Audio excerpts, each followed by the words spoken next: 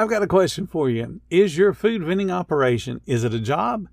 Is it a business? Or is it just a hobby? Let's talk about which one you really have and what your future could look like.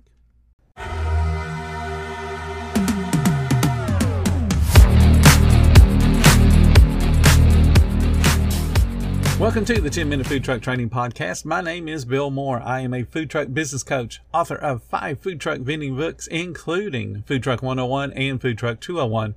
This podcast is all about helping you start and grow your food truck business. Hear that? Believe it or not, summer is just around the corner. Luckily, Armor All, America's most trusted auto appearance brand, has what your car needs to get that perfect summer shine. Plus, now through May 31st, we'll give you $5 for every $20 you spend on Armor All products.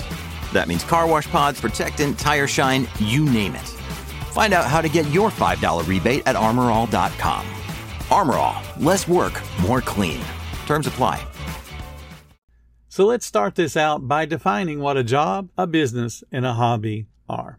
A job is defined as a paid position of regular employment. Essentially, you work, you receive money for the work. If you don't work, you don't receive money. That's a job. A hobby is defined as an activity regularly done in one's leisure time for pleasure. Think of for pleasure as also meaning for free. The reason you do a hobby is to feel good. It's not to make money. So now, what's a business? A business is defined as an organization that provides goods and services to the community in exchange for money, with the goal of becoming profitable. Keywords: organization, becoming profitable.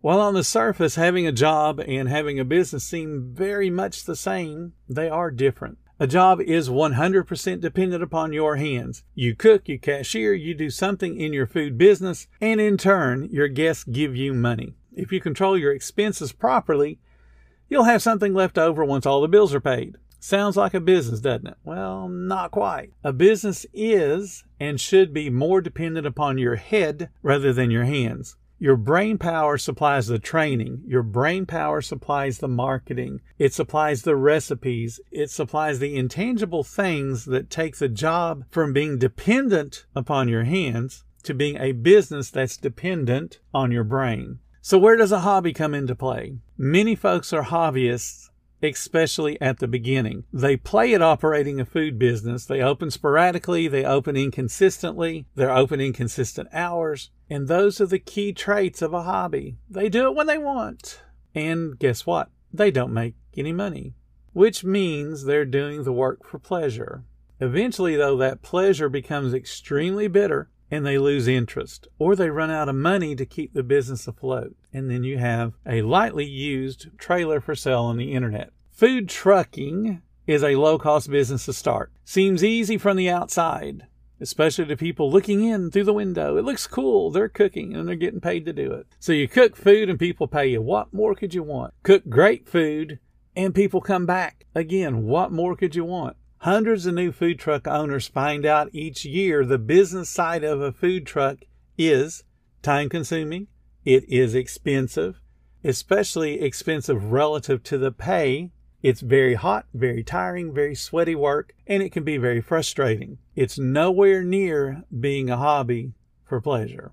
Food service is not a hobby, even with hundreds of owners out there that are floating their business with personal funds. That means they're pouring in the money they make at their corporate job to keep the business afloat. So now let's talk about having a job. Very easy to distinguish a job from a business. A job means you work or you don't get paid. A business means others work and you pay them. Answer this one question to know if you have a job or a business. The question is, can you take off work today and still generate sales revenue? If you cannot generate revenue without your presence on the truck, you have a job. Don't care how much money you're doing every day on the truck or how little you're doing, you have a job. Perhaps a self-created job, and you can take off whenever you want, but it's still a job. It's dependent upon the work of your hands. If your hands don't work, the money stops. Your future depends on you removing yourself from being a critical part of the daily operation. As long as you're the one that's physically propping up the truck by the work that you do, you can never have a day off. And trust me, working 7 days a week gets really old really quick. And it's definitely not a life. So what can you do to change and turn your job, your self-created food truck job, into a business? Couple of simple things. Start looking today for your replacement, somebody that will be in charge of the food truck when you're not on it. It may take you months to find that person, but start looking today. And if you got somebody you think could take your place, start training them today. What is it you expect from customer service? How fast you want things to go? How little food do you want wasted? What's going to be the metrics that these folks are being held responsible for? If you don't have those metrics written down right now for yourself, congratulations, you still have a job. You don't have a business. Businesses work off of metrics. They know what the food cost is. They know what the waste allowance is or the waste budget is. They know how much everything costs. And then they work to control those costs. Now you're starting to talk about a business. But your hands can't be the one turning the knob down on the propane. Your hands can't be the one flipping the burgers. Your brain has to teach someone how to flip a burger, what to look at to know when to flip the burger, what to listen for to make sure the speed of service is going the way you expect it to go, what to listen for when the cashier is saying, "Hi, welcome to the food truck," or are they just saying, "Hey, I'll take your order." Someone in charge is paying attention to the details. And if that's you right now propping up the food truck, no matter what your position is on it, whether you're the cashier, you're an expediter, you're the cook, does not matter. If you're doing any one of those very crucial positions, you have a job. Might be a well-paying job, I don't know. Your sales could be up there to where you're doing several thousand a day. That's awesome, but you still have a job. If you don't work tomorrow, you don't have income tomorrow. That's a job. A business, if you decide to take off tomorrow, there are employees that will continue to generate revenue for your business. That's the distinction. If you can honestly answer, the truck works better without me than when I'm there, you've got a business. But if the truck ceases to function if you're not there, my friend, you got a job. So becoming a leader, becoming somebody that is going to have a business, I explained you got to find your replacement. You got to train them on the details that you do every single day. And then you got to back off and give them the authority to do the job.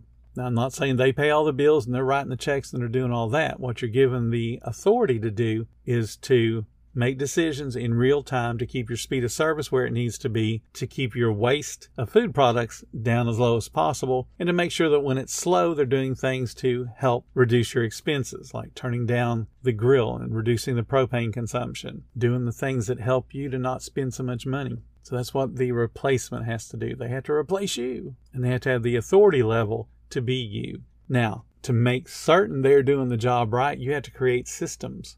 And these are follow-up systems. Systems act as your voice when you're not there. System could be as simple as a checklist.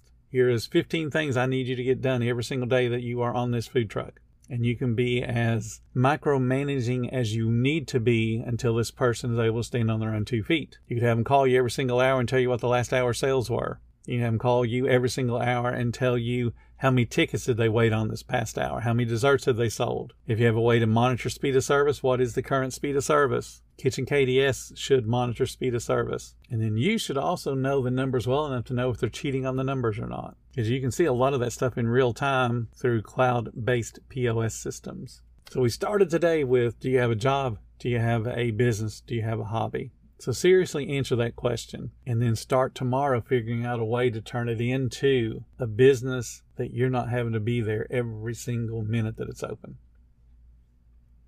Thank you so much for listening to the 10-Minute Food Truck Training Podcast. If you're finding all the information helpful to your food truck business, please become a monthly supporter of the podcast. Just hit the support button or follow the link in the description. Every little bit does help keep us going.